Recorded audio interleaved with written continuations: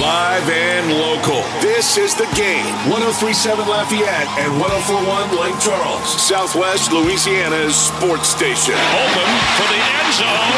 It's a Saints touchdown. It's time for 2 hours of the best sports talk on the airwaves.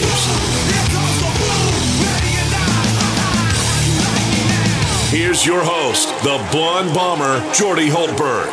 Good afternoon to you and yours, and welcome on a Wednesday, February 1st, the year 2023. I sure hope that groundhog doesn't see his shadow tomorrow, and we can get some spring-like temperatures in here, because today is just downright nasty. It is cold. It is overcast. So it's about 46 degrees. Feels like it's 40.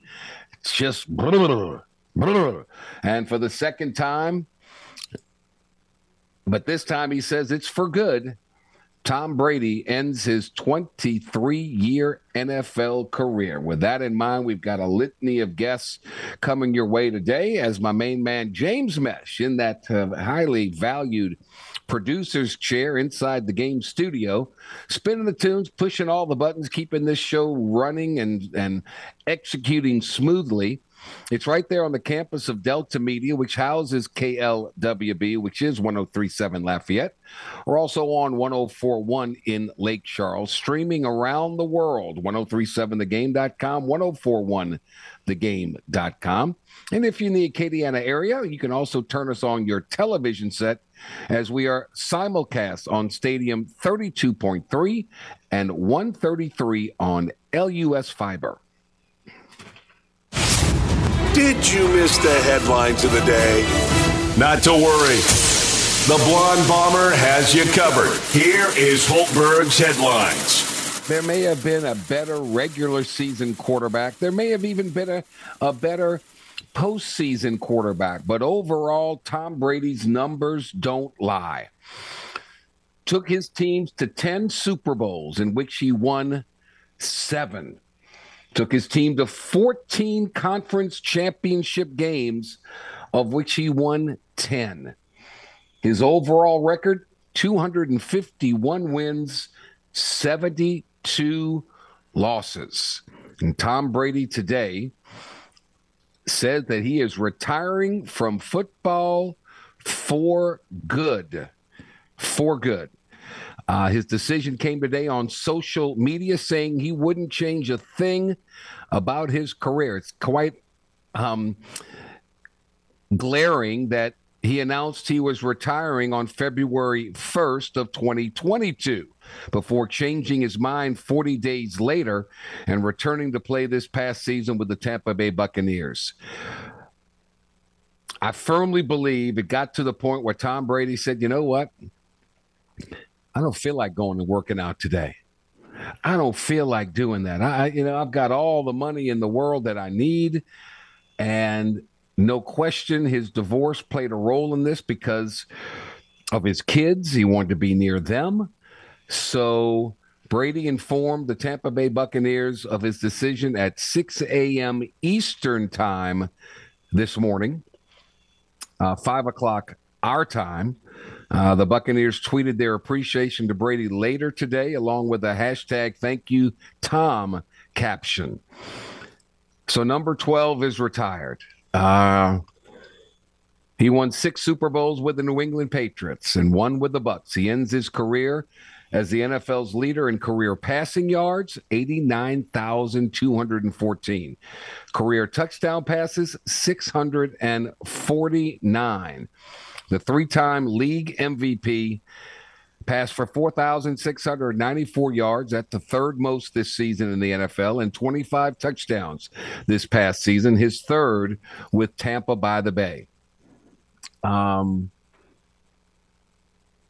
Yep.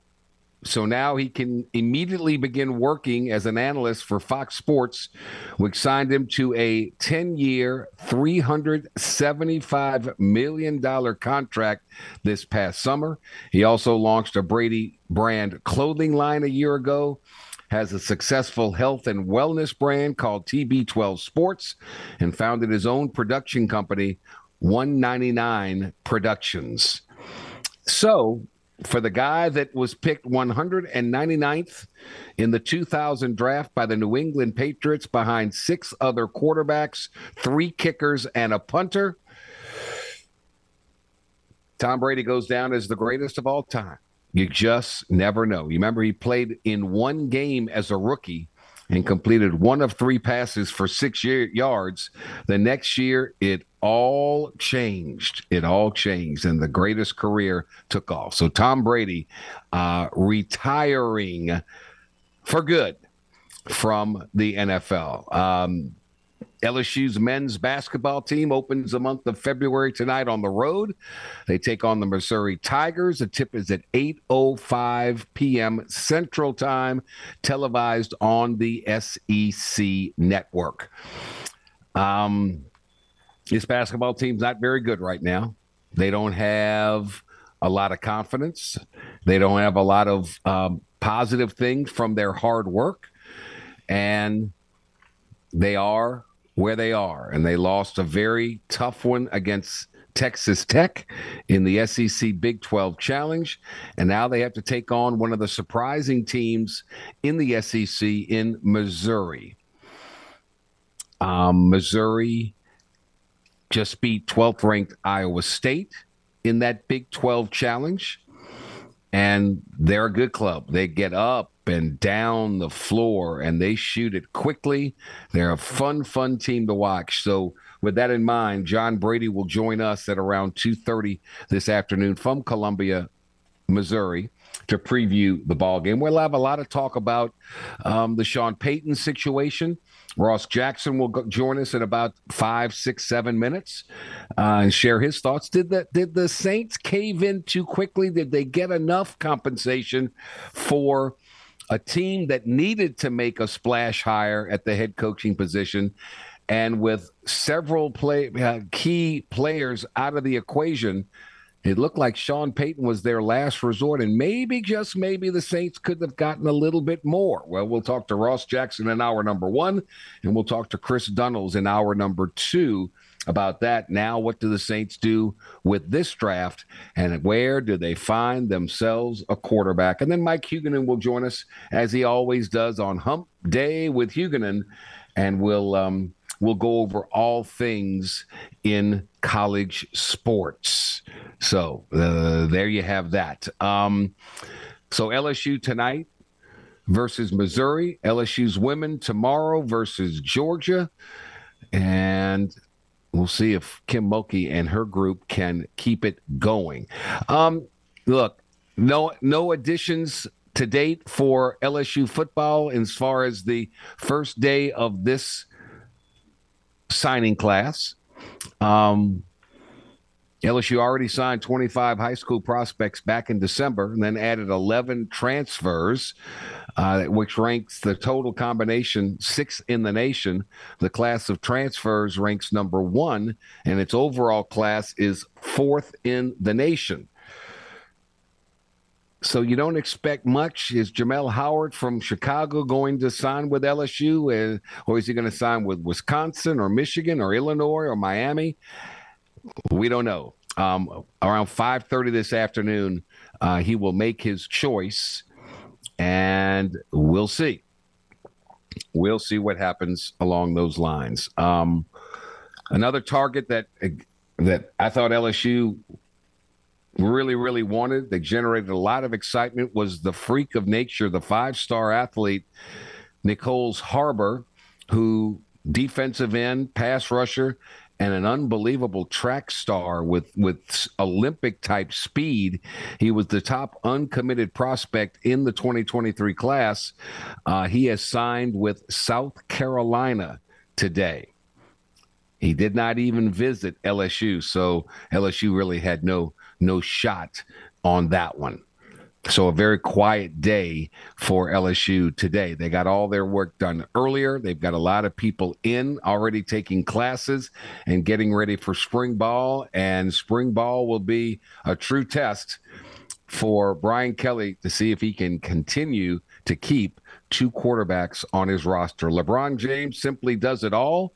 He moved within striking distance of the NBA's all-time scoring title last night while passing a pair of point guard greats on the career assist chart. LeBron entered last night needing 117 points to surpass Kareem Abdul-Jabbar as the NBA's all-time scoring leader. He's that much closer after a 28-point effort in a 129-123 win over the New York Knicks in overtime. He now trails Jabbar by 89. He has another game, and then Saturday, he's in the Smoothie King Center. So, LeBron, let's get a couple of 40-pointers, and let's break the record in New Orleans. James secured his first triple-double of the season, adding 10 rebounds and 11 assists. He is now the first NBA player to record a triple-double in his 20th season. Now, LeBron's also climbing the all-time assist leaderboard. He started Tuesday's game needing 9 assists to pass both Mark Jackson and Steve Nash to move into 4th all-time.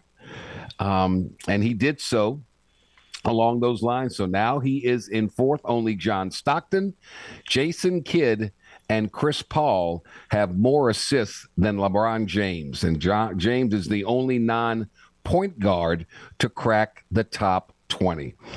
He's a great player. There is no ifs, ands, or buts about that. So there's your headlines of the day. We'll take our first break of the day. When we come back, we'll talk some NFL football. We'll get the latest read of the Sean Payton trade to the Denver Broncos when Ross Jackson joins us after this first time out of the day.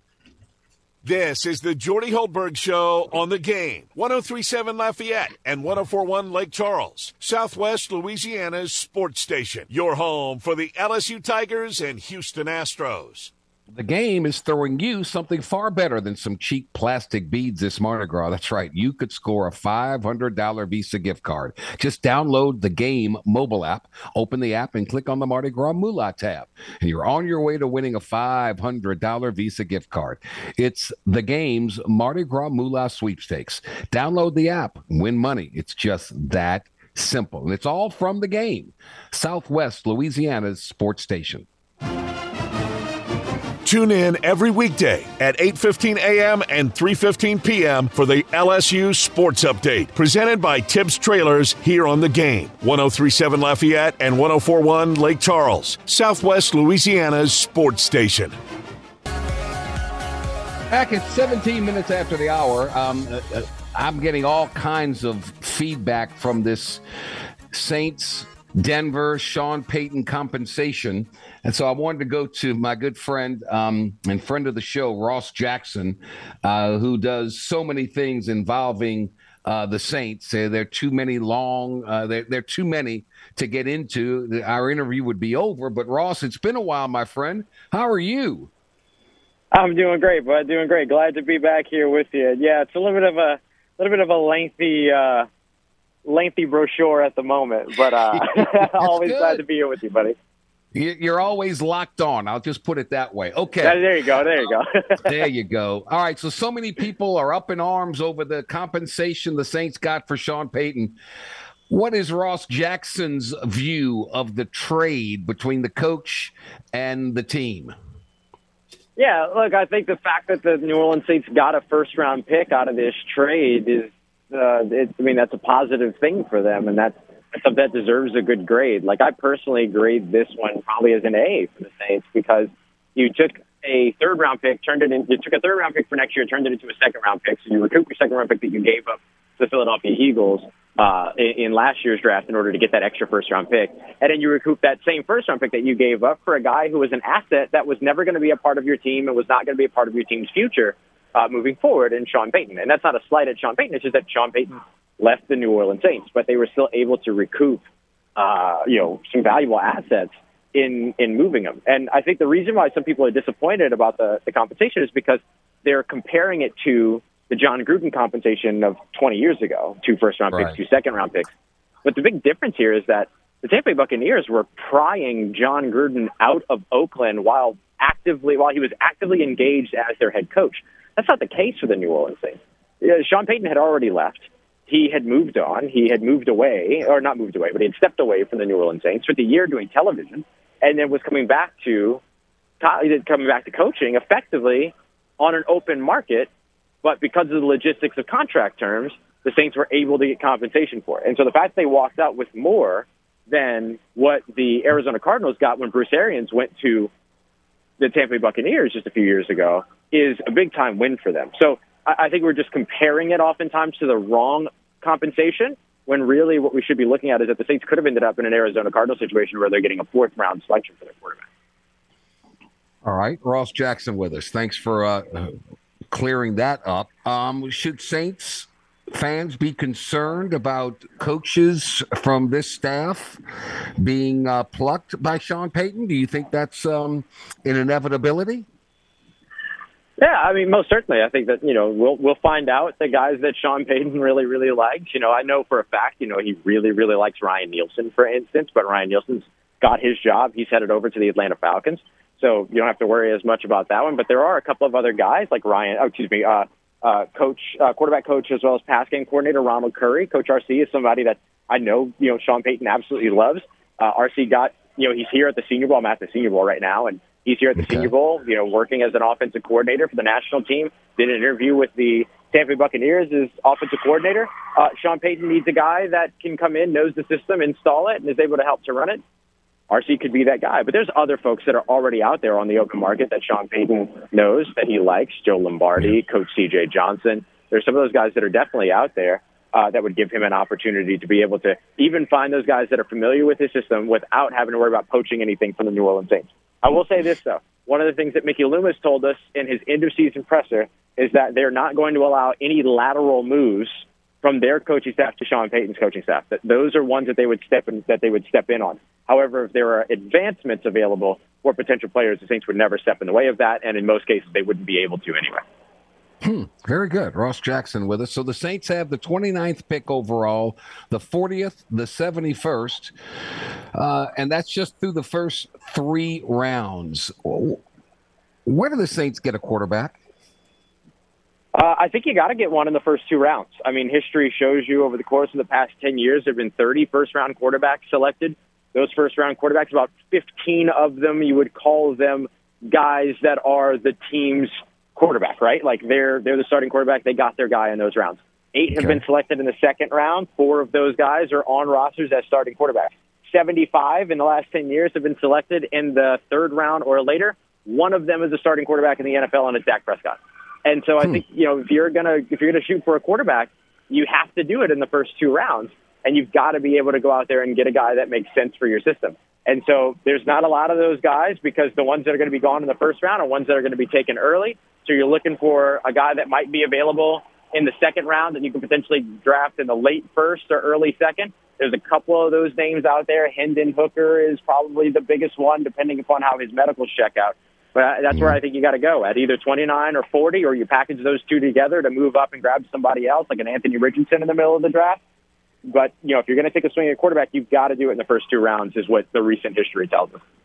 What would you venture to say? I kind of like the idea of putting 29 and 40 together. You got to get a quarterback. It's plain as there's enough talent around. You just got to get a quarterback that can make some plays. So what odds do you give the Saints of putting some deal together and moving up to pick out a target that they really like? Yeah, I think it depends on what quarterback falls out of the top 10. Bryce Young and C.J. Stroud are going early, or at least we're confident about that. Will Levis, it depends on who you talk to. Anthony Richardson, it depends on who you talk to. And so if one of those 2 guys comes out of the top 10 and the Saints are, looking for a quarterback at that point, they could do similar to what the Kansas City Chiefs did years ago in 2017 when they traded up from 20, I believe it was 25 up to 10, maybe it was 27 to 10.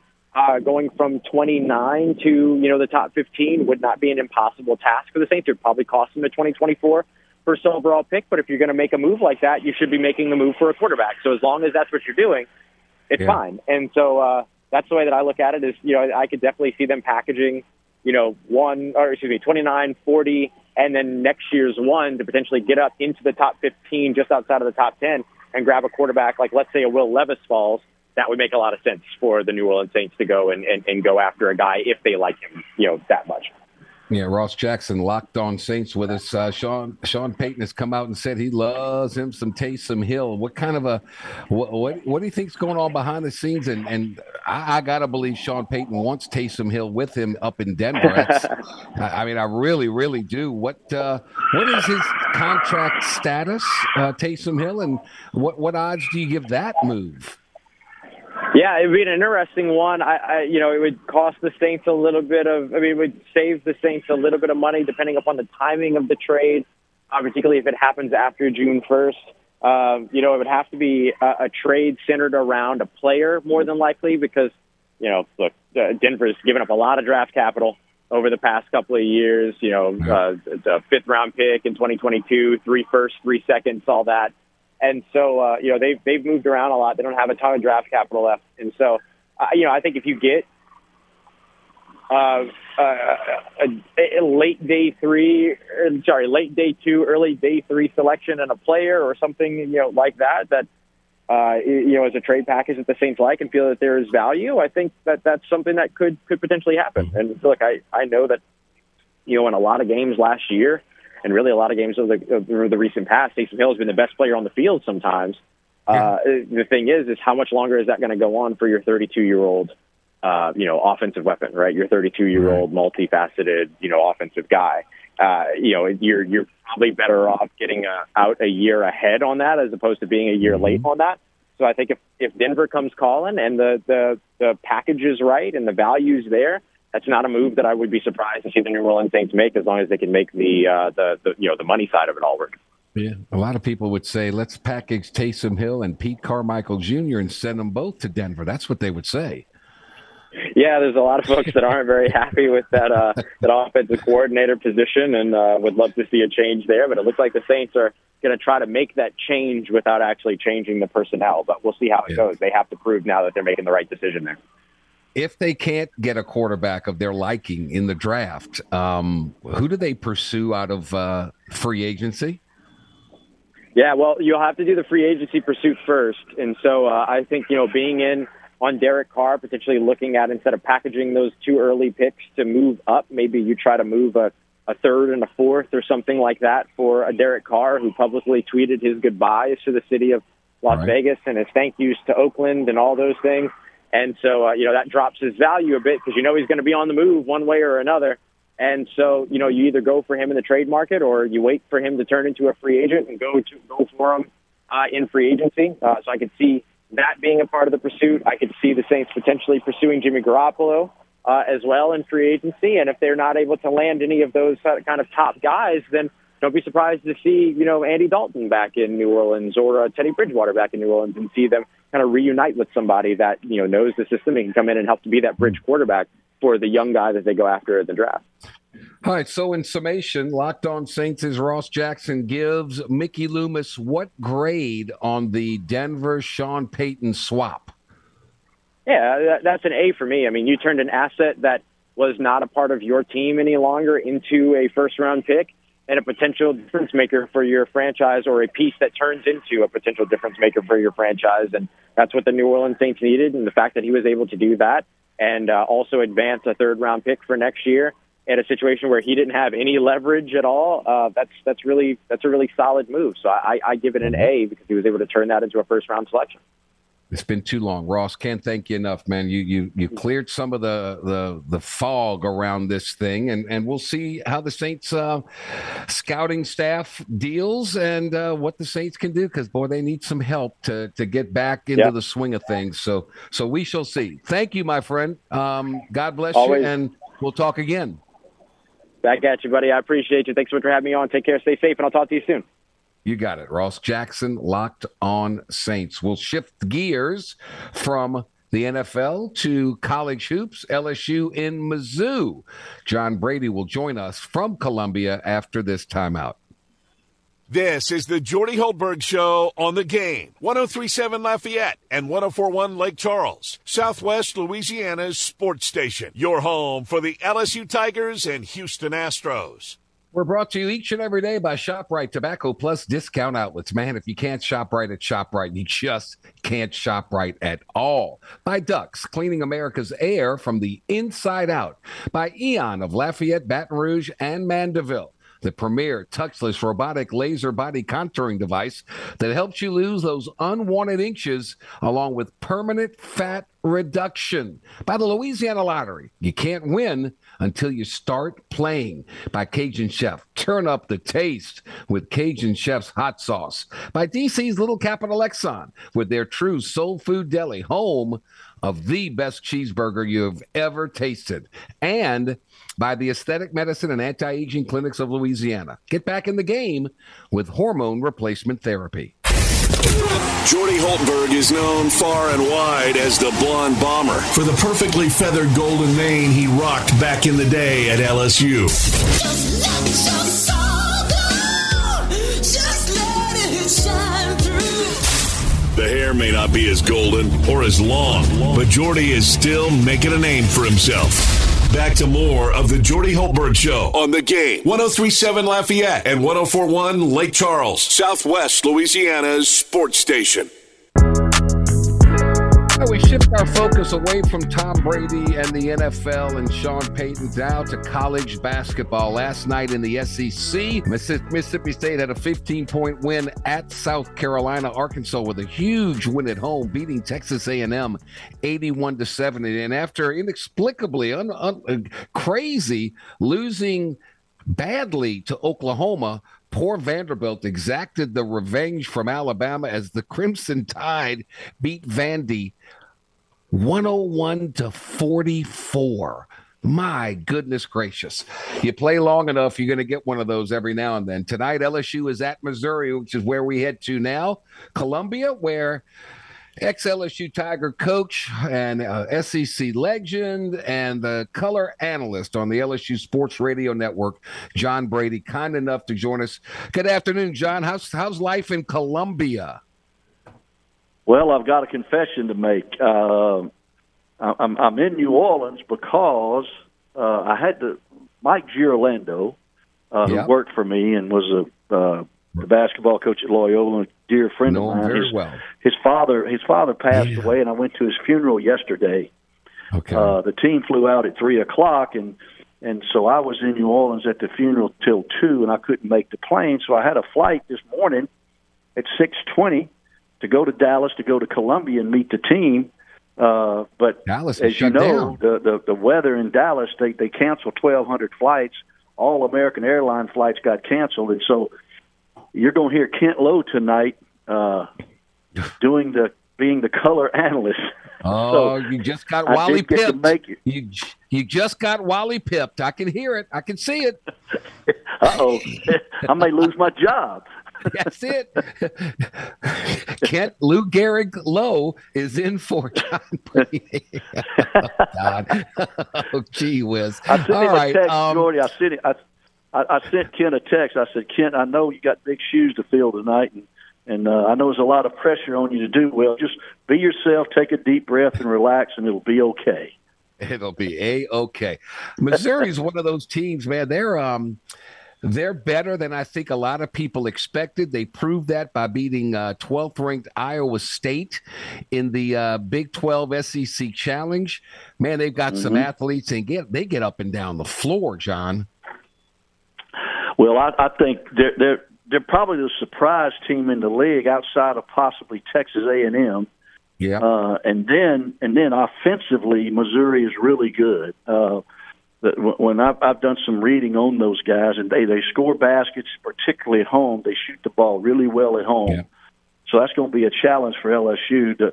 Always with our team now is, can we score enough points to beat a team who can put 70 and 75 on the board? We haven't proven in the last 8 or so games that we can do that. So we've got to get the game in the 60s to have a chance to win at Missouri, because they're a team at home averages about 77 points a game. Yeah. That's going to be tough. When you're mired in a losing streak like this, you've probably never been involved in a streak like this. As a player, I was never involved in anything like this. So I have nothing to base it on or to, if asked my opinion, what do you do? Man, that's tough. But everybody always has an opinion when you're losing. Man, they ought to do this or they ought to do that. Easier said than done.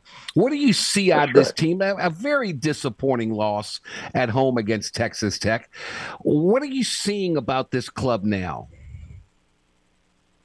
Well, the thing I see is what I thought the first of the year, that we where do we score it from? If we don't have a couple of players score it, where do we go? We have no imagination. We're very limited in what we can do off the bench in terms of scoring the ball. So therefore, if that is the case, the only way in college basketball to control a game now or have the opportunity to keep the score workable is to not shoot it. Because if there's more shots that go, Jordy, there's more opportunities for the other team to get the ball and shoot it as well. So if you can't score it, then my suggestion is don't shoot it. Yeah. And if the game is ugly, the game is ugly. Yeah. But at least you can possibly keep it workable to the 6 or 7 minute mark. And to that point, who knows what might happen in the last 6-7 minutes of a game. Yeah, it's different. Back when when I was playing, no shot clock. Teams that we could score the ball a lot, so teams would get out there and hold the ball against us and try to shorten the game. But with the shot clock now, you can't do it. So when you say don't shoot the ball, explain to the people what do you exactly mean? Are you literally saying just hold the ball and don't shoot it? Yeah, unless I have a layup. I mean, run offense, move personnel, get the ball going side to side, have defenders closing out and changing out, and do that. But unless you have something wide open or at the rim, I wouldn't shoot it to 10 seconds because the less possessions favors the team that has the most difficult time scoring the ball. Yeah, and I think it's a possession game then. The more possessions, it favors the team with the better players because they're able to get up down the floor and create some things. And so, and then what's imperative about that, LSU's had a problem with, is that they have a hard time doing that because they don't take care of the ball as well, and they turn it over. That leads to other teams' easy baskets. So that's the dilemma we have. If you're going to not shoot it, you've got to take care of it. And we've had a problem taking care of the ball from time to time. Yeah, I'm with you. As a coach, so you have to have a sit-down, heart-to-heart, like, look, dude, you're shooting 15% from behind the arc. I don't want you shooting the ball behind the arc anymore. I don't do it or I'm going to take you out. Do you have those kind of conversations? Yeah, I think Coach McMahon has had those conversations with each individual player, and I think that's important. You know, you can challenge your team to a point, but then if they don't respond to that, you can't trade them. You can't do something different this year. What you have is what you have. So you have to find an avenue. You have to find a path to keep them playing. And I think at this particular stage, having lost 8 in a row, I think individual meetings and encouragement and letting them see themselves and telling them what they can do better is the best approach now, as opposed to taking them in the gym and beating them up and doing that sort of thing. Because eventually, if they lose their spirit and they lose the hope of having a chance to win, then you've got a real problem. Yeah. John Brady with us. Replaced by Kent Lowe tonight on the call of the game between LSU and Missouri. John's back in New Orleans. I'm sure you're going to have a great meal. We'll listen in and be pulling for the Tigers for sure. No rim protectors, so defense is limited. It's just one of those. It's just one of those years. And look, people have to understand, and they got to give this coach some time to do what he has to do. But you know how people are. Time? What? No. What have you done for me now? Not lately. What have you done for me now? Well, the flip of that is contractually, I think he's in for 7 years. So, I mean, you know, I don't know.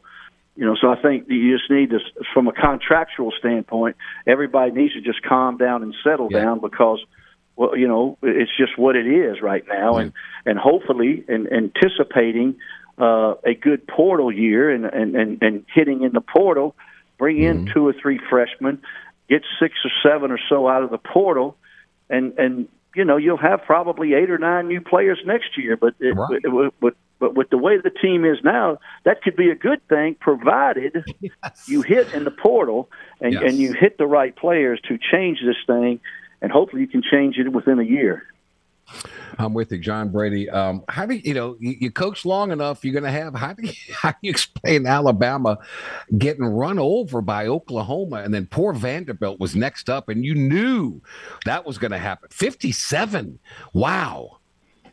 Well, here's my approach to Alabama, and I shared this with Will Wade last year, and this is how I feel about him now.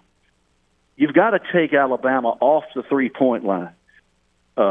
Oklahoma had success because they were 3 for 21 from the 3. Mississippi State almost beat them in Tuscaloosa because they were 4 for 19 from the 3. Mm-hmm. Last night they're 19 for 40 from the 3. So make Alabama drive it. Make them beat you at the rim. Make them throw it inside. But crowd them on the 3-point line and just play almost skin up, no help. And if they drive you, so be it. I'd rather them hit a bunch of 2s than hit 19 threes. You can't beat 19 threes. So you got to push Alabama off the line because that's their philosophy, and they're going to keep trying to shoot it. If you guard them well, they're going to keep shooting it. So push them off the 3, make them drive the ball, limit their 3-point baskets. Then you may have an opportunity to beat them. Yeah. That's why March Madness is March Madness. You never know what you're going to get from one day to the next, and that's what sets it apart from any other sport that's out there, without question, without doubt. I'm curious. Let's have some fun, because it's so fun talking about a team mired in an 8-game losing streak. I said this from day one. For them to win, they've got to shoot the ball exceptionally well. If they do that, they can beat people. If they don't, they've got no shot, because, look, the talent in the SEC is too good. And it's not a knock against OVC players, but they're OVC players for a reason. You know what I mean? I agree. And, I agree with you on our field goal stat. We don't turn people over and create easy baskets. We don't get to the free throw line a bunch of times. We're not a great offensive rebounding team. So if we lose the field goal stat, we can't make up points anywhere else because we don't do those other 3 categories really well. We do them okay. So we've got to shoot the ball 45% from the field, hold the opponent to under 45 for us to have a chance. Now, 45 has been a stretch for us from the floor lately. We haven't hit that number, but maybe once in the last 7 games. So, the field goal stat for this team, because we're short in other areas of the free throw line, turning them over, offensive rebounding, we almost have to win the field goal stat to win the game. Right. No question. LSU 0-4 on the road this season, heading to Missouri. All right, let's have some fun. You coached some great teams. You had some great players at LSU. So without hurting anybody else's feelings, if you don't mind, if you want to play this game with me, let's go with who's the point guard of choice that you coached? Wow. Maybe Torres Bright. Started 4 years for me at the point from Slidell. But, even on the Final Four team, we didn't really have a true point. Daryl Mitchell played the point, and Garrett Temple played the point. Yeah. They were both combo point guards on that particular team in 2006. But in the 2000 team with Stromile and Jabari, the 4-year starter for me at the point, probably the best one that I coached at LSU was Torres Bright. All right, the guy you want the ball in the hands, your shooting guard, when the game's on the line, you need a bucket. Who was the best? Who was your shooting guard on your all John Brady team at LSU? Well, I love Antonio Hudson, and he hit some big baskets for us. But obviously, the St. Martinville silent assassin Daryl Mitchell was probably the most clutch shooter from the perimeter that I had in my time at LSU. Daryl Mitchell was unbelievable. Torres Bright, Daryl Mitchell in the backcourt. That's not too bad. Boy, you had some big ones. I don't know how you're going to pick it. Give me your front line. I don't need a center. I just need 3 front line players.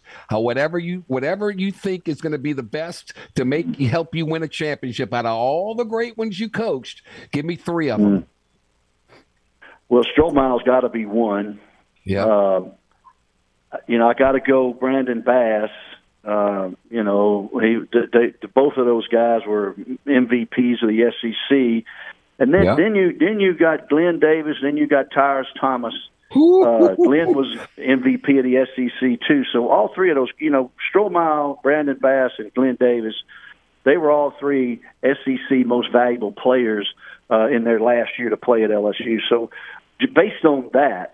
And then Tyrus Thomas is close in there as well. Jabari Smith's in there. I mean, we had some really nice forwards come through when I was there. But I'd say Glenn and Strohmeyer and Brandon Bass would probably go with Daryl Mitchell and in that regard, and Torres Bryant. That'd be a pretty good five to throw out there. Yeah, and I'll put as the sixth man, Tyrus Thomas. That ain't a bad click. That's not a bad click. John, I'm glad you didn't try to fly into Dallas, man. Thanks for the time. Enjoy your night off. Watch out for that Kent Lowe now. He's sneaky. Watch out. He may push me out here. I may come up there Saturday for the Alabama game and have a pink slip. I got a seat right next to me, man. John, take care, buddy. Thank you. Okay, Jordy. All right, man. All right, we'll take a quick time out. Back with more after this. This is the Jordy Holtberg Show on the Game. 103.7 Lafayette and 104.1 Lake Charles, Southwest Louisiana's sports station. Your home for the LSU Tigers and Houston Astros. Now that you scored an Amazon Alexa or Google Home smart speaker for Christmas, you can now use it to listen to the Game, Southwest Louisiana sports station. Just ask your Alexa or Google Home to play the Game, Southwest Louisiana. It's that easy. So do the smart thing and have the Game, 103.7 Lafayette and 104.1 Lake Charles with you at your office, at your home, and everywhere you go. Don't agree with what Jordy has to say? Not to worry. He's always open to a healthy debate. Well, Dean, I'm glad that you asked that question. Actually, I'd like to jump in and take that one, Jimmy, if you don't mind. Have at it, Hoss. Give us a call on the hotline at 337-706-0111. Now back to more of the Jordy Holtberg Show on the Game. 103.7 Lafayette and 104.1 Lake Charles, Southwest Louisiana's sports station. Planes, trains, and automobiles. That's the way you heard John Brady talking about Dallas. Per the New Orleans Pelicans, the Pels are staying in Denver tonight because they're unable to make it to Dallas for tomorrow's game. The plan is for the team to fly into Dallas tomorrow morning, play the game, then head back home to New Orleans. I guess welcome to the weather. Welcome to the way it goes. Are you happy with the compensation package for Sean Payton? Denver's 2023 first-round pick, next year's second-round pick for Sean Payton, and the Saints' 2024 third-round pick. Some are, some aren't. We'll just have to wait and see what happens. We'll have to wait and see what happens with the Pelicans. Do they make a deal by the trade deadline? I think they need to. I think they're missing something. I really do. I think they can cut a deal with somebody and get a serviceable player that can come in and help you. We'll see. They got some dead weight on that team. And they got to figure out a way to get better because the time has come. The time has come. All quiet on the front when it comes to LSU football recruiting. They got all their work done earlier in December, and they're setting their sights on 2024. We're setting our sights on our number 2.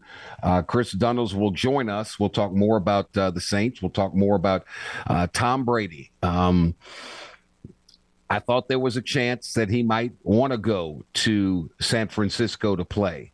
But I really believe he saw his performance this past season, and he just kind of went, you know what? My time has come. I am not the same player I was. Try as I might, I'm just not. And I'm a little gun shy. I don't want to get hit. And it was quite obvious down the stretch of that season. He shied away from it. And that's not good. That's not good for a quarterback. Heck, he can do whatever he wants. 23 years. And I read the numbers. 7 Super Bowls he won, but he took his team to 10. 14 conference championship games. He won 10. He's got all the passing yardage marks. He's got the touchdown marks. Nobody, I don't believe anybody will ever get to 7 Super Bowl wins again. I think a guy like Pat Mahomes can get to 4. I do. I think a Joe Burrow who's, he's been to 1, didn't get it. Almost went to a second one, didn't get it. It's hard. It is hard to get there. And when you get there, it's even harder to win.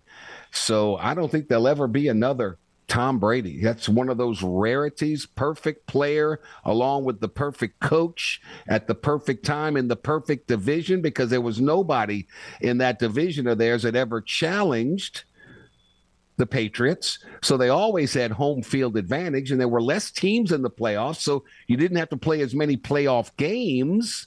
So everything was the perfect storm for Tom Brady, Bill Belichick, and the New England Patriots. Yes, he came to Tampa Bay, and he got one there. And he went there for a reason, because they were loaded. Now they're not, and now he's not the same kind of player. Father Time always wins out. Hour number 2 of the Jordy Hultberg Show here on the Game. 103.7 Lafayette, 104.1 Lake Charles is next. Please stay with us. Live and local. This is the Game. 103.7 Lafayette and 104.1 Lake Charles, Southwest Louisiana's sports station. Open for the end zone. It's a Saints touchdown. It's time for 2 hours of the best sports talk on the airwaves. Here's your host, the Blonde Bomber, Jordy Hultberg.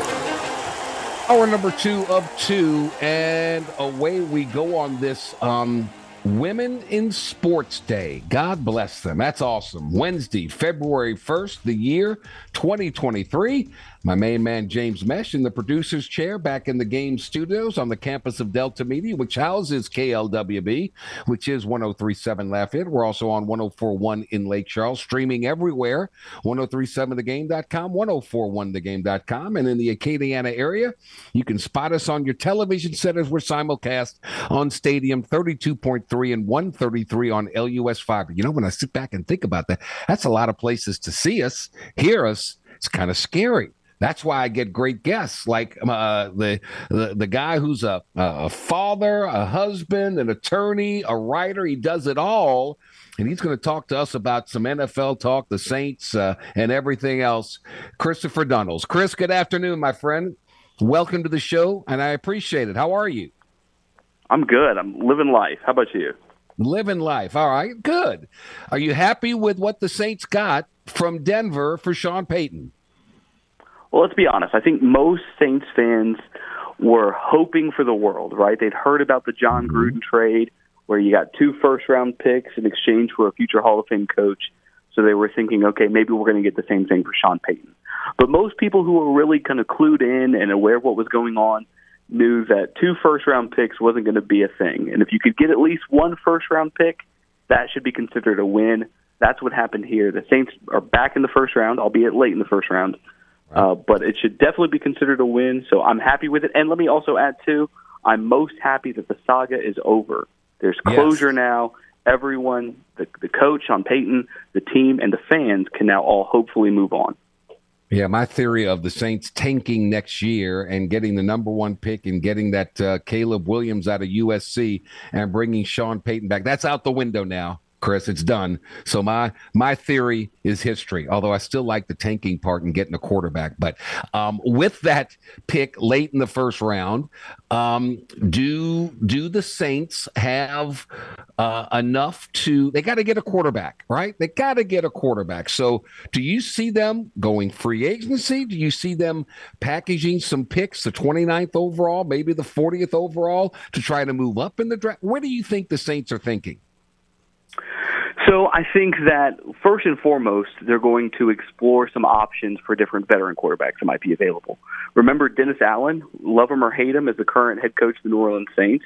His previous time as a head coach came with the then Oakland Raiders that drafted a quarterback named Derek Carr, who has now expressed a desire to get out of the what is now Las Vegas Raiders. So reuniting Carr with the coach who drafted him seems like an obvious fit. So I think the Saints are definitely going to make a play for Derek Carr. If there are other quarterbacks on the market, remember even last year with Dennis Allen at the helm, they were supposedly in on Russell Wilson. They made a lot of efforts to try to get Deshaun Watson before he was ultimately traded to the Browns. So I would foresee similar movement, whether it's for Carr, if Aaron Rodgers were to potentially become available. I think they would definitely look that route. Free agency, I think they'll look at players like Jimmy Garoppolo, formerly from the 49ers. So I think they're going to explore all of those options, and then if they don't hit anything, or if they only kind of sign a stopgap player, they could definitely look to either this draft or next draft to find that quarterback of the future. Derek Carr, how much of an upgrade is he? Because they look kind of similar, other than the color of their hair, but it's of what an Andy Dalton is. How much better is he? So it depends on if you view this as an insult or praise for what I'm going to say. Okay. But I compare Derek Carr to Kirk Cousins. I think they're kind of on the same tier. Okay. And to me, I have that a tier above Andy Dalton. So I think it would definitely be an upgrade. It's not going to be a superstar player, but it's definitely an upgrade. It's a player who might win you some games. Andy Dalton was the type who, if he played well, ideally he wouldn't lose you any. Derek Carr is at least good enough to put some drives together and possibly win you a game. Is he Tom Brady? Is he the next Drew Brees? No. But is he better than what they had this year? Absolutely. With Sean Payton now in Denver, how much of what kind of power does he have as far as coaches are concerned? And I know he's got some favorite players on the Saints that he may want to try and deal to get, a.k.a. a Taysom Hill. How much do you think that comes into play here before next season begins?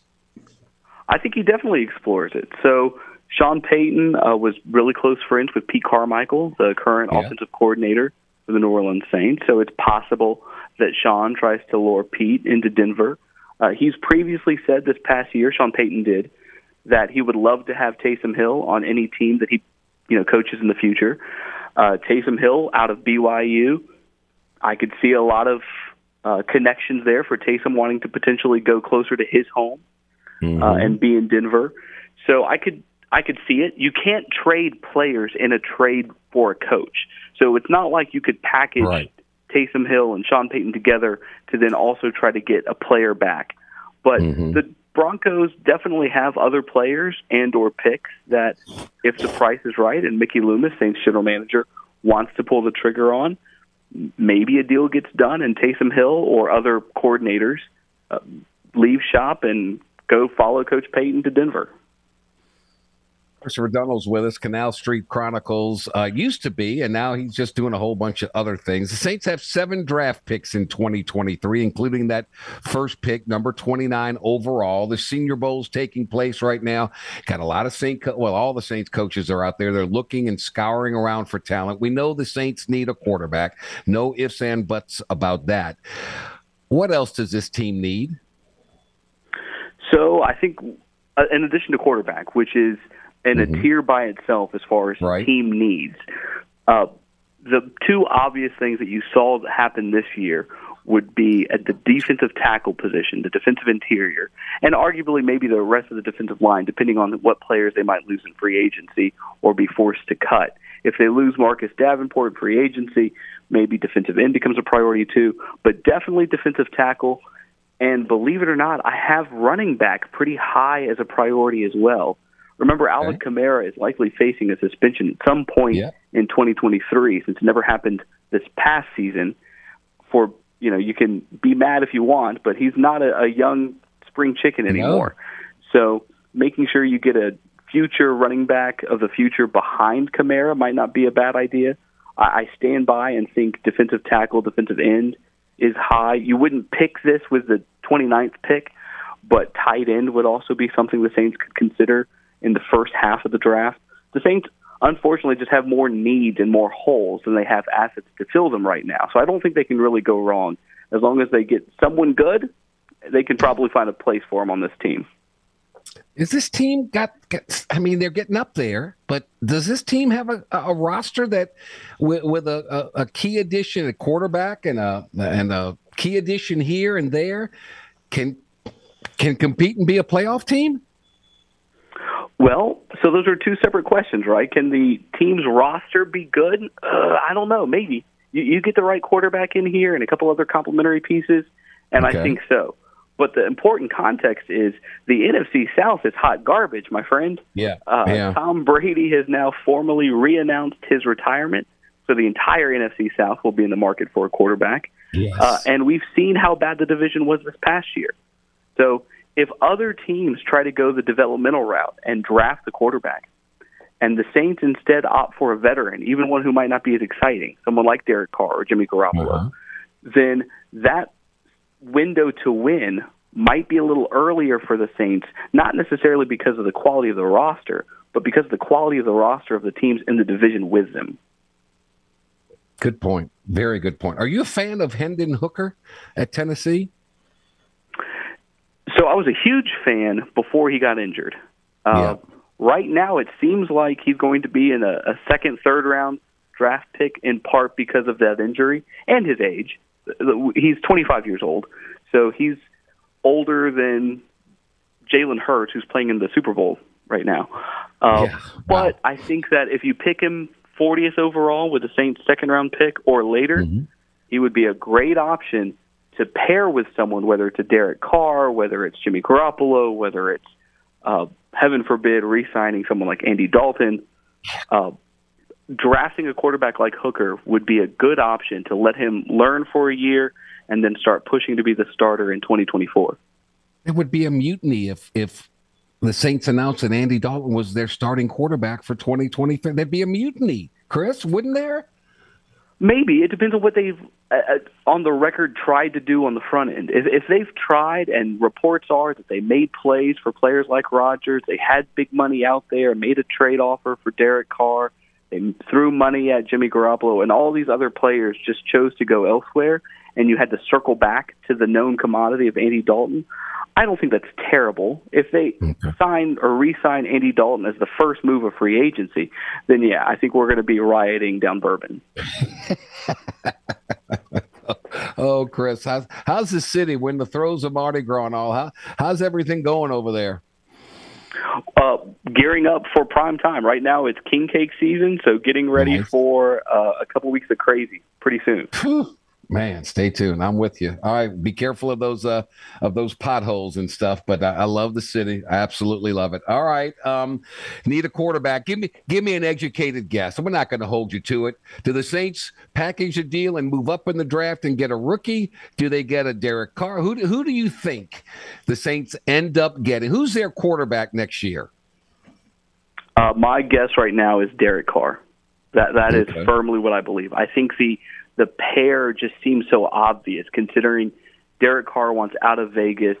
Yeah. No one will want him more than the coach who convinced the organization to draft him, and that's Dennis Allen. So Dennis Allen didn't want Jameis necessarily. He wanted his guy, and his very first his guy was Derek Carr.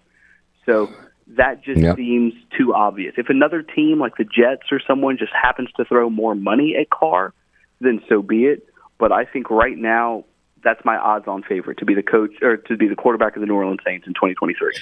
You threw that nugget out there. I was not aware that Dennis Allen drafted him to Oakland. I was not aware, but you have shown the light. That's why you're the best. Chris, thank you so much, man. I really do appreciate it. Have a great Mardi Gras season, all right? Absolutely. You too, Jordy. You take care. Chris Dunnels with Canal Street Chronicles and other things. Did not know that. That makes perfect sense. Perfect sense. Mike Huguenin, Hump Day with Huguenin, after this timeout. This is the Jordy Holberg Show on the Game. 103.7 Lafayette and 104.1 Lake Charles, Southwest Louisiana's sports station. Your home for the LSU Tigers and Houston Astros. So, do you need some help with taking your lady out for Valentine's Day? Well, the help you need can be found right inside the Game Clubhouse at 1037thegame.com or 1041thegame.com. As a member of our rewards club, you'll have the opportunity to score excellent prizes like a $150 gift certificate to Mr. Lester's Steakhouse at Cypress Bayou Casino Resort, a $50 gift certificate to Richard's Seafood Patio in Abbeville, a $40 gift card to Misfits Dine and Drink in Broussard, and a $25 gift certificate to Mabel's Kitchen at Cypress Bayou Casino Resort. You can only score these great prizes to help you with Valentine's Day by becoming a member of the Game Clubhouse at 1037thegame.com or 1041thegame.com. It's free. It's simple. So go sign up today. Uh-oh. Do you know what day it is? Anybody? It's time for Jordy to break down the biggest storylines in college athletics with Mike Huguenin of On3.com. Mike. What day is it, Mike? Here is Hump Day with Huguenin. On the Game, 103.7 Lafayette and 104.1 Lake Charles, Southwest Louisiana's sports station. Oh, my favorite day of the week, my favorite guest of the week, Michael Huguenin. We've been doing this a long time, and I greatly appreciate it. How you been, my friend? Interesting AFC and NFC title games, and getting closer and closer to March, which is there's the 2 weekends in March are the best 2 weekends of the entire year. I guess, and look, I'm a basketball fan. I love all the sports. I really do. I love basketball, obviously, because I played it. But for some reason this year, it's taken me long. I guess because LSU's not having a good year. They're really kind of bad right now. That I really haven't gotten the fever of college basketball yet. Do you sense that again, or is this? There's really no great team. There's a lot of really good teams, but I don't know. What's your feeling about the college hoop season so far? Yeah, I actually think it's been a little bit more interesting because there is no – I don't think you can look at any team in the nation and go, that's a team that for sure is going to be in the Final Four. Right. I think it makes it more interesting, and I get the fact, I'm a University of Florida alum. Florida's not very good, but they are better than LSU, and I think – fandom with college basketball does impact your enjoyment a little bit more than fandom in college football, because I think there's only 12 college football games, so even if your team's bad, I think that people are still focused. College basketball, they're playing 30 to 33 games. It's spread out over a longer period of time. Right, but I find this season fascinating because Alabama was playing lights out basketball. They got destroyed by a mediocre Oklahoma team. Yep. And makes you sort of step back and go, oh, my God, is Alabama really that bad? Of course, Alabama's really not that bad, and one bad game in basketball doesn't mean anything. But I think it did expose some warts that I was not sure was there for the Tide. It doesn't mean anything until you get in the tournament, and that's what makes the tournament so great. You have one bad game, anybody can beat you, and that's what makes it great. I agree, and I think that it's going to be more that way when college football expands to a 12-team playoff as well. I think, obviously, there's fewer games in a college football playoff, so that lessens the I think the odds that you play a complete stinker. But there is going to be a little bit more, on the line when the playoff expands to 12. But, the NCAA tournament, this year I think you can make a case that there's going to be teams seeded 11th, and there's going to be a team seeded 3rd, and you're like, you know something? I think the 11th seed is better than the 3 seed. So it's going to be, I think, a phenomenal basketball tournament. Purdue, they've got the unstoppable force and that giant in the middle. I like Coach Painter. What do you think of Purdue? They're the number 1 ranked team. They're 21-1. They're pretty darn good. Yeah, Edey is sort of a force of nature, man. I mean, he's made tremendous strides, and it sort of makes you wonder if he sublimated his game a little bit last year because they had, better players, supposedly. Mm-hmm. But that is a really good team. They are unstoppable at times because Edey, if you don't double-team Edey, he scores on you. If you try to double him with a smaller guy dropping down, he dumps it to a three-point shooter, and they got some good ones on the perimeter. If you try to double him with another big man, they got some other big guys who can score. So they are a defensive matchup nightmare. Defensively, they're not. I don't think they're elite, but again, it's hard to score in the paint when the dude's 7'4" standing there. So Purdue does look really good. Tennessee plays great defense. Houston plays really good on both ends, frankly, but I still wonder about the competition they faced. Alabama, again, until last Saturday, I would have said they're playing as well as anybody, but they looked horrendous against Oklahoma, which really isn't very good. So there's a lot of intriguing storylines. I mean, you look at what Texas is doing, despite the fact that their coach was fired, and they had that maybe 3 or 4 game lull around that time, but they lead the Big 12, and the Big 12 is the best league in college basketball. So, and UCLA. I think the Jaquez kid has been there since Gene Bartow was there, for God's sake. So, thank you. They have a nice group of experienced dudes and a nice young freshman. So there's a lot of really good teams out there. And yet, when you think of college basketball, you always think of Tobacco Road, and neither North Carolina nor Duke are in the top 25. They're going to try and promote this battle, the greatest rivalry in college basketball with so much history to it, but they just aren't the same, are they? No, and North Carolina, they made that sort of miraculous run to the title game last year, and they returned a bunch of key players. Armando Bacot is really, really good, and yet for whatever reason, North Carolina never really has caught fire this year. Now, last year they caught fire in March and made that phenomenal run. Duke, I think, misses Krzyzewski to an extent, but some of their freshmen aren't playing as well as expected. They've had some injury issues, and that is still the best college basketball rivalry. But you're right, this Saturday's game, if these teams were as good as they were supposed to be, it'd be 2 top 10 teams playing. Right. But instead, it's 2 teams that aren't even in the ACC lead, and like you said, aren't even in the top 25. So that does remove some of the luster for those of us outside that area. But trust me, I spent part of my childhood in Raleigh.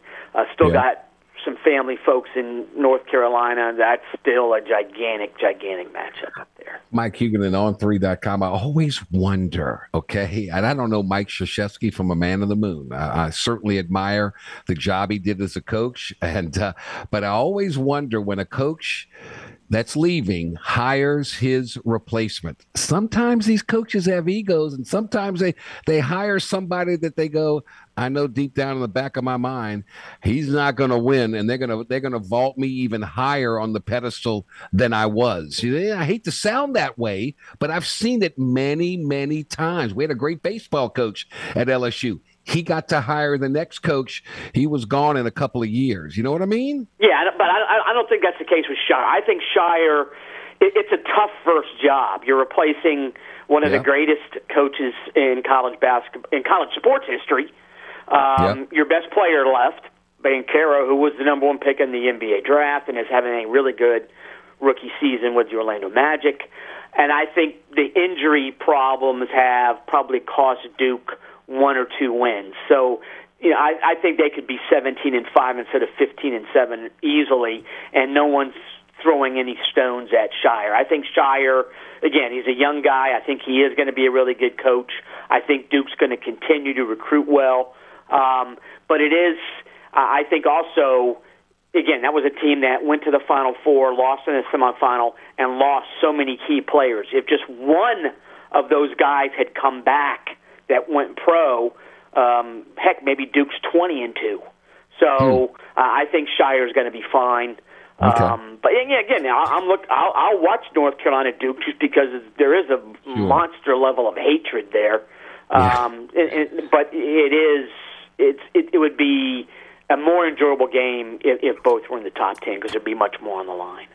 I'm with you, Mike Huguenin, On3.com. On Monday, 53 years ago, Pete Maravich broke the all-time college basketball scoring mark held by Oscar Robertson. Is that the unattainable record? I mean, the guy was 44 points a game, no shot clock, no three-point line. He played 3 years. Now, if you score 40 points a game in a season, you're not staying for another year. No, that's the thing. But I guess the Antoine Davis kid at Detroit, he's a good ball player. Granted, it's in a lesser league, and there is the three-point shot, and he's a fifth-year player. And he even said, it's going to be hard for me to get there, but hey, I'll be second behind the pistol. And obviously, because of his dad, I think he has a much greater appreciation for college basketball history than a lot of the current players do. I bet you half the college players don't know who Maravich was, which is sad. But because his dad has been a longtime college basketball coach, I think he has told his son, you're bumping up against legitimate all-time greatness here. But you're right. What would Maravich? I'd be interested, and that there's somebody out there who could do this.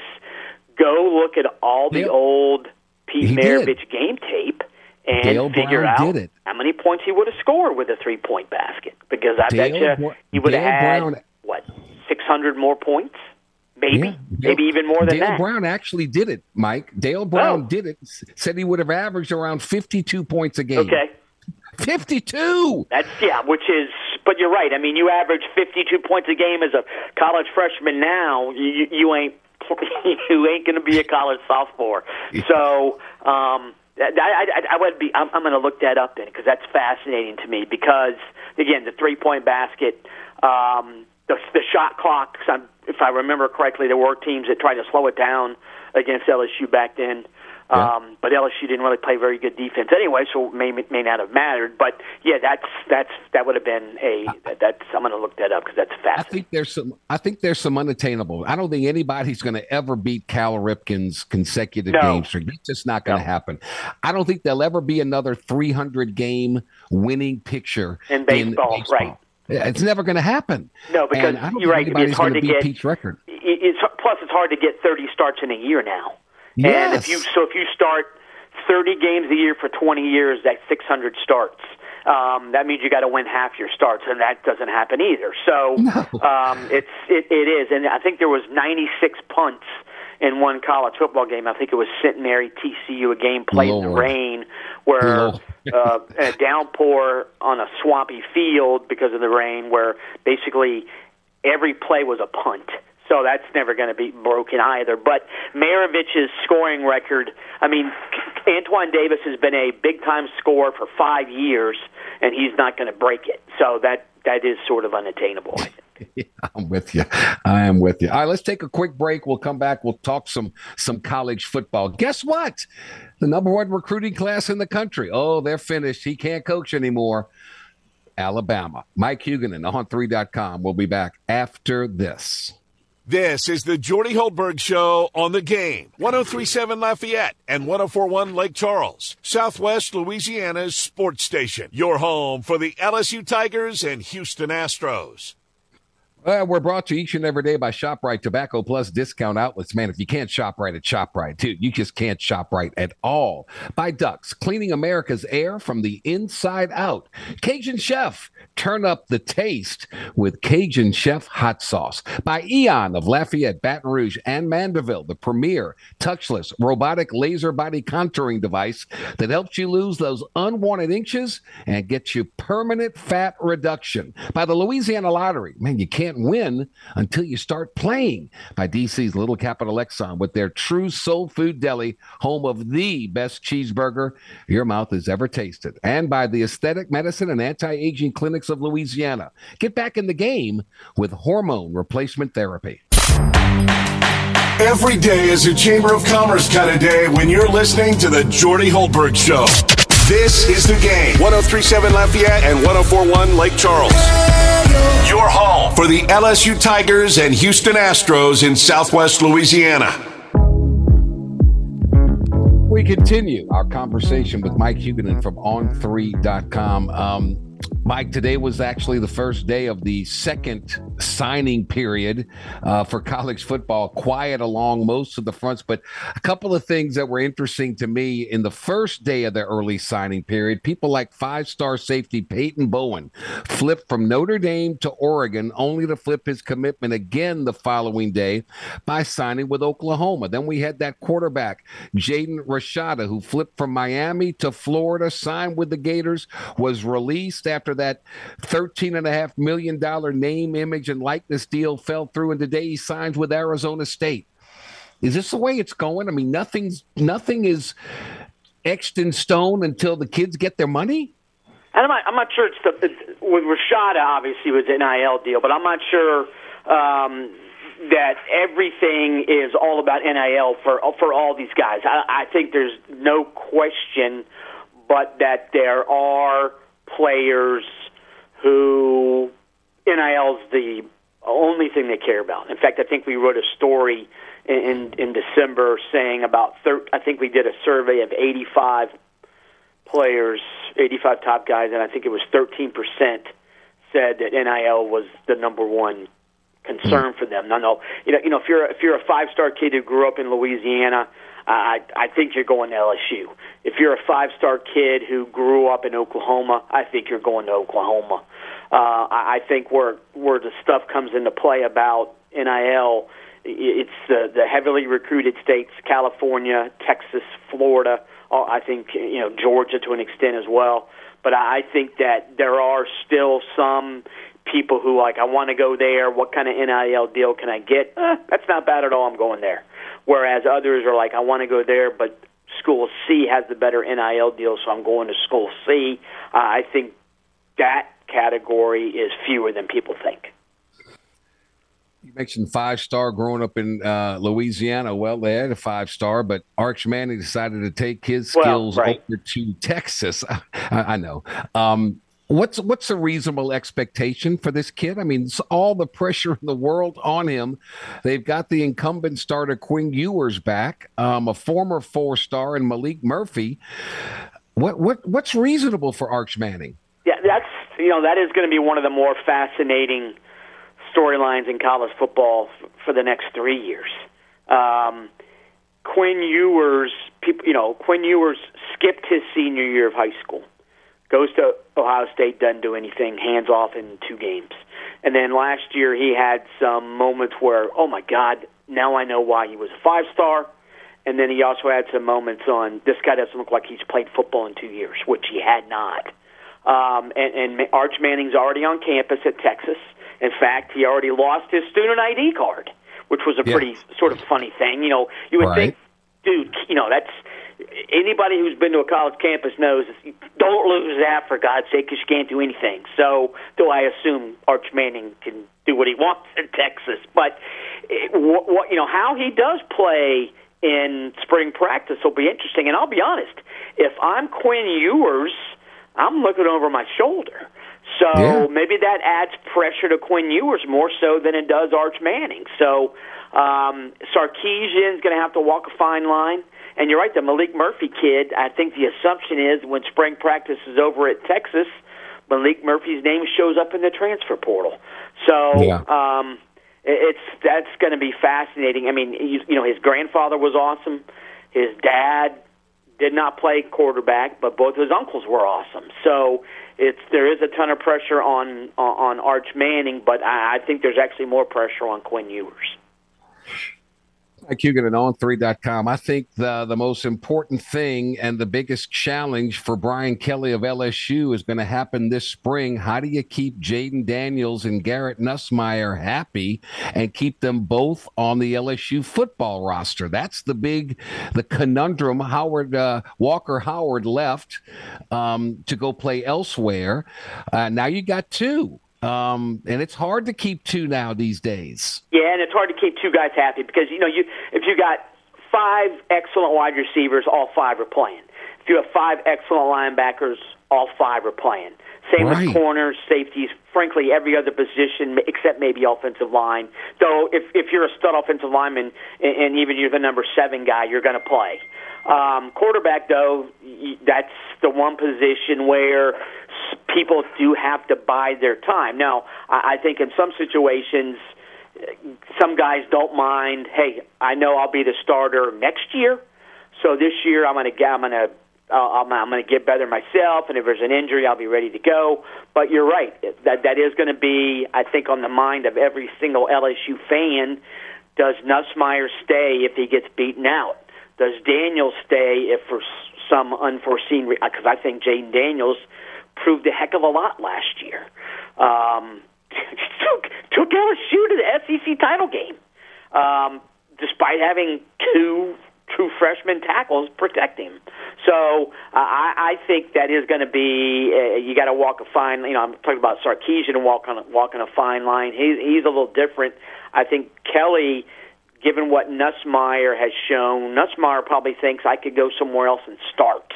No doubt. I'm not sure Arch Manning thinks that because he is a freshman, but it is going to be an interesting storyline to follow. Though, again, I'm sort of thinking that this is Jaden Daniels' job to lose, and unless he has a horrible spring, he's going to start game one against Florida State in Orlando.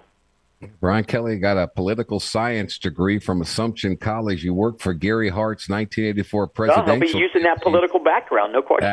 That's what I'm telling you. He knows how to play these games. So I don't know what you do on this deal, but how he keeps them both is going to be fascinating to me. And also, we were mentioning NIL before. There's nothing to stop backups from getting good NIL deals either. No doubt. And you don't think Garrett Nussmeier's not making some coin. You know he is. They've got to. And LSU started their own, like a lot of other schools, where initially in the NIL foray, they had about 4 or 5 guys putting up all the money. Now they've started another collective where anybody out there that's an LSU fan can contribute and say that they have a role to play in this thing. So this NIL thing is getting bigger and bigger and bigger. Right, and I think people focus mostly on football and basketball, but NIL deals, I mean, I forget her name, Olivia Dunn she's doing quite well herself. Right. I'm sure there's LSU baseball players who deserve and are getting NIL money. Softball players, track athletes, swimmers.